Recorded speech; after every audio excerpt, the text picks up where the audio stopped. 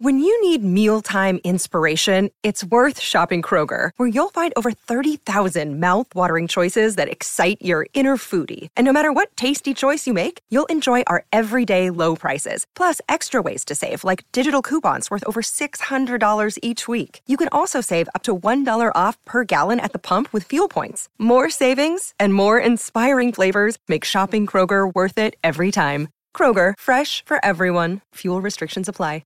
Another day is here, and you're ready for it. What to wear? Check. Breakfast, lunch, and dinner? Check. Planning for what's next and how to save for it? That's where Bank of America can help. For your financial to-dos, Bank of America has experts ready to help get you closer to your goals. Get started at one of our local financial centers or 24/7 in our mobile banking app. Find a location near you at bankofamerica.com/talktous. What would you like the power to do? Mobile banking requires downloading the app and is only available for select devices. Message and data rates may apply. Bank of America N.A., member FDIC. It's really hard to be truly happy when you're not being yourself. And most of us have no clue who we are. We all have situations that don't look like they're going to work out. We don't see how we can get well, how we can accomplish a dream, how our family will be restored. All the circumstances say it's not going to happen. How much of life do you feel like you control, or how much does life control you? Do you tend to control more of what's going on, or events controlling you?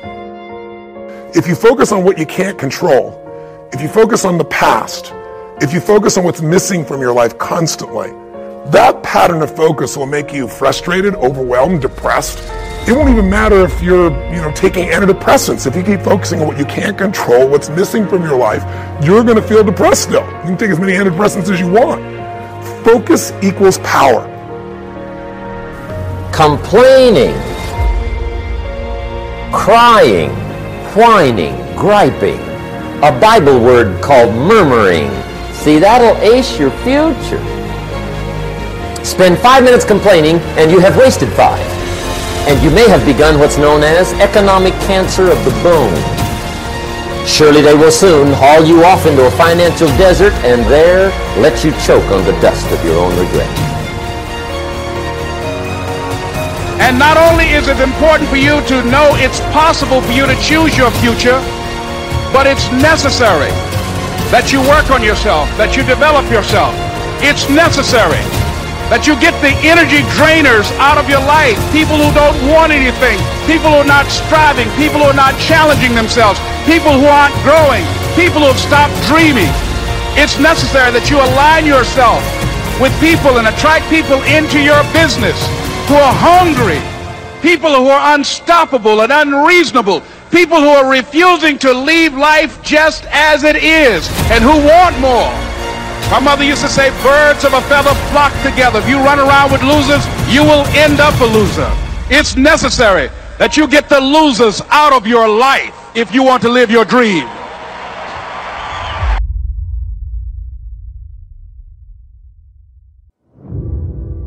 The challenge of life, I have found, is to build a resume that doesn't simply tell a story about what you want to be, but it's a story about who you want to be. It's a resume that doesn't just tell a story about what you want to accomplish, but why.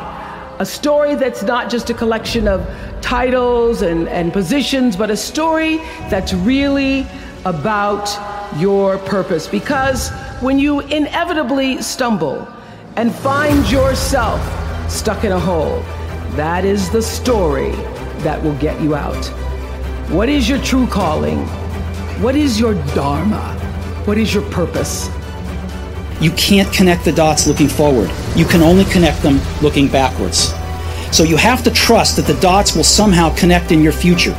You have to trust in something, your gut, destiny, life, karma, whatever. Because believing that the dots will connect down the road will give you the confidence to follow your heart, even when it leads you off the well-worn path. And that will make all the difference. Just stand. You keep standing. You keep standing, no matter how rough the sea, you keep standing. And I'm not talking about just water. You keep standing. No matter what, you don't give up. It doesn't matter to me any longer how long I live. What matters to me most is how I live. to ask y'all one question. A question that I was asked all my life by a third-grade dropout. How you living? How you living? Every day ask yourself that question, how you living? Here's what a cook in the dining center would suggest you to live this way. That you would not judge, that you would show up early, that you'd be kind, that you'd make sure that that servant's towel is huge and used, that if you're going to do something, you do it the right way. That cook would tell you this, that it's never wrong to do the right thing, that how you do anything is how you do everything. And in that way, you will grow your influence to make an impact. In that way, you will honor all those who have gone before you, who have invested in you. Look in those unlikeliest places for wisdom. Enhance your life every day by seeking that wisdom and asking yourself every night, how am I living? One person can change the world by giving people hope. So if you want to change the world, start each day with a task completed. Find someone to help you through life. Respect everyone. Know that life is not fair and that you will fail often. But if you take some risks, step up when the times are the toughest, face down the bullies, lift up the downtrodden, and never ever give up. If you do these things, the next generation and the generations that follow will live in a world far better than the one we have today. And what started here will indeed have changed the world for the better. Let's look at this idea of specificity for a minute. Like a winter home in Hawaii, very nice. But if I say, I will own a 2-bedroom beachfront villa on the west coast of Maui, Hawaii by June 1st, 2003, does that sound a little more clear? Yeah. And until you get specific like that, the creative part of your brain won't jump in and decide how to help you get there. And that's why a lot of people never get their dreams, because they don't make them specific enough. You got to get real nitty-gritty. Break it down. How much by when? I want a better relationship with my husband. Well, what does that mean? But if I say I want to spend an hour a week sitting opposite my husband talking about real things that matter, no TV on, eye-to-eye communication. Now that we can measure. Did you do it for an hour? Want to have more fun. What does that mean? But what if I say I'm going to listen to comedy albums twice a week for a minimum of an hour? You're probably going to have more fun. So make it specific. Make it real. Some people say, you know, I want our business to increase. Well, how much? By when? I want the reading scores to go up in a school. How much? By when? Until you have that, you're not going to make progress. And so many people's dreams never get completed because they're not clear about the specific number of how much by when.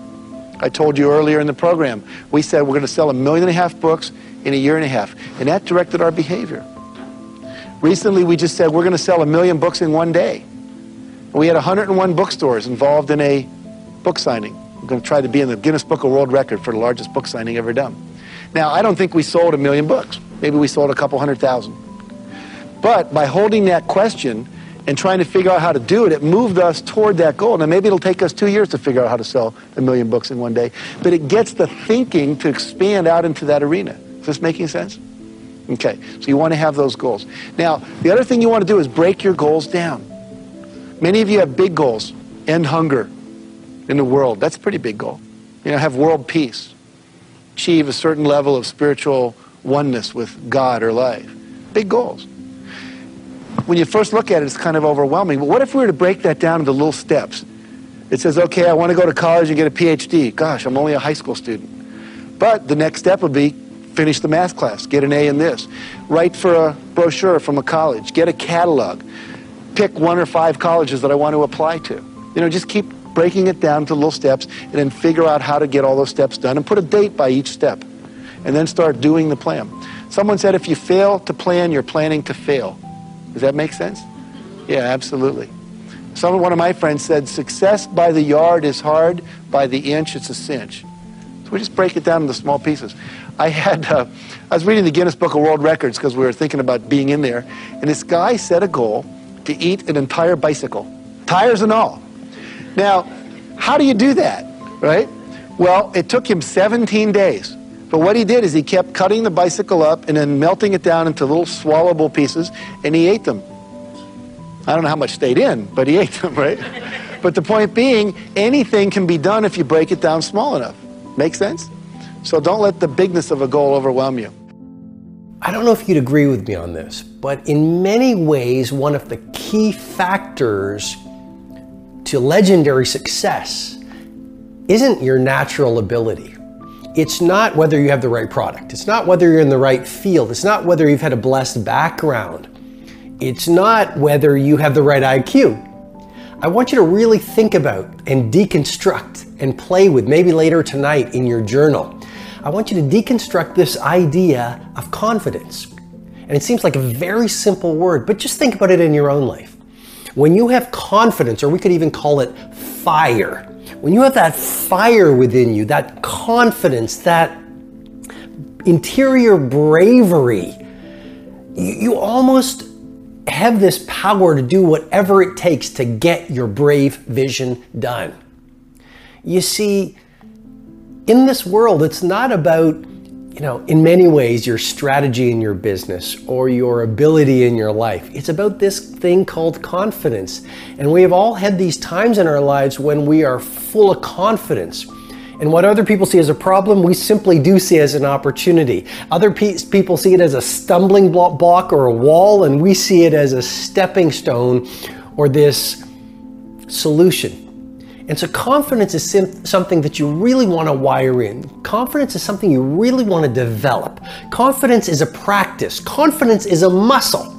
And like any muscle, the more you focus on it and practice it and train it, the stronger your confidence is going to grow. And I just have to say it again.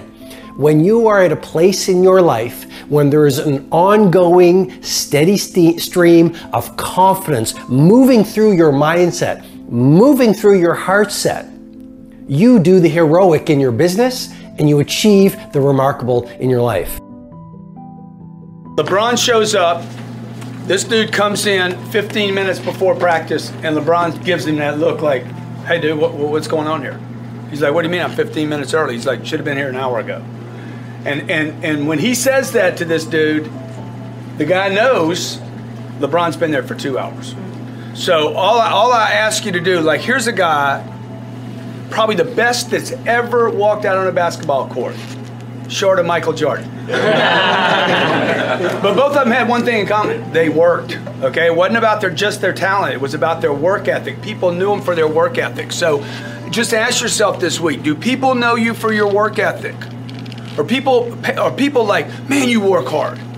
Are people actually commenting about you showing up early and staying late? Because if they're not, then you're just blending in with everybody else's work ethic. At the end of the day, talent will not win the game. It is work ethic that will win the game. So when I saw this, I'm like, here's a guy, top of his game, he's got all the money you could possibly, he could never spend all his money. Impossible. He'll be a billionaire. Okay? And he's showing up 2 hours early to make sure he plays the game, to make sure he's in physical condition, to make sure that he can stay in the game long past it. He doesn't even need it. He's got all his rings. I got to tell you, I was so inspired by it because I got a bunch of partners. I got guys that I do business with. I got one of them in particular that I'm having some problems with. He told me, man, if I had your money, dude, I would retire.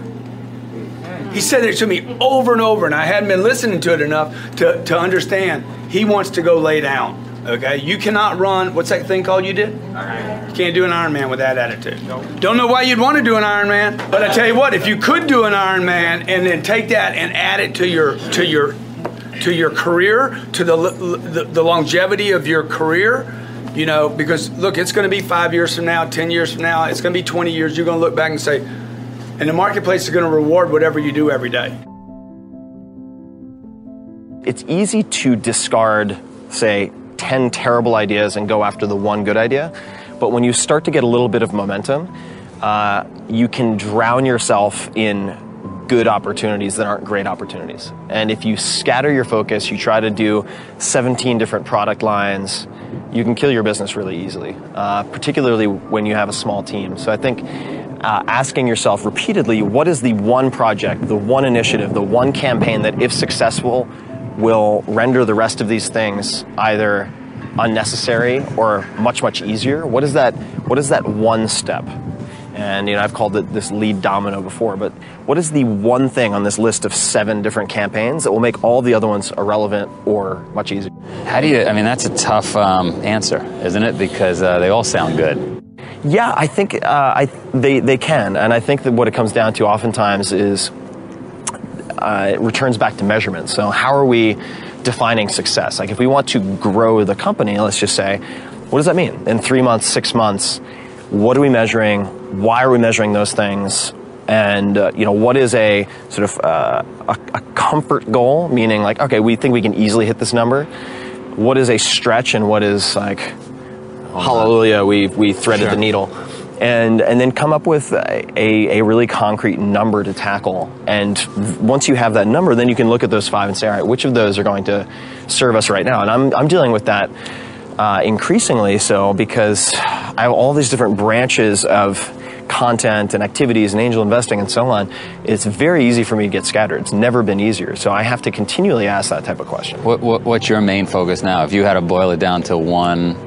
My main focus right now is building my podcast, Tim Ferriss Show, up to a point where it's consistently in the top 10 to 15 on iTunes so that I can establish a presence and name recognition in Hollywood and entertainment, which I can leverage then for the TV show and film projects that I'll be expanding into in the next 3 to 9 months. And specifically what that means is targeted advertising for the podcast specifically towards people who are producers, agents, actors, directors in Hollywood and New York City.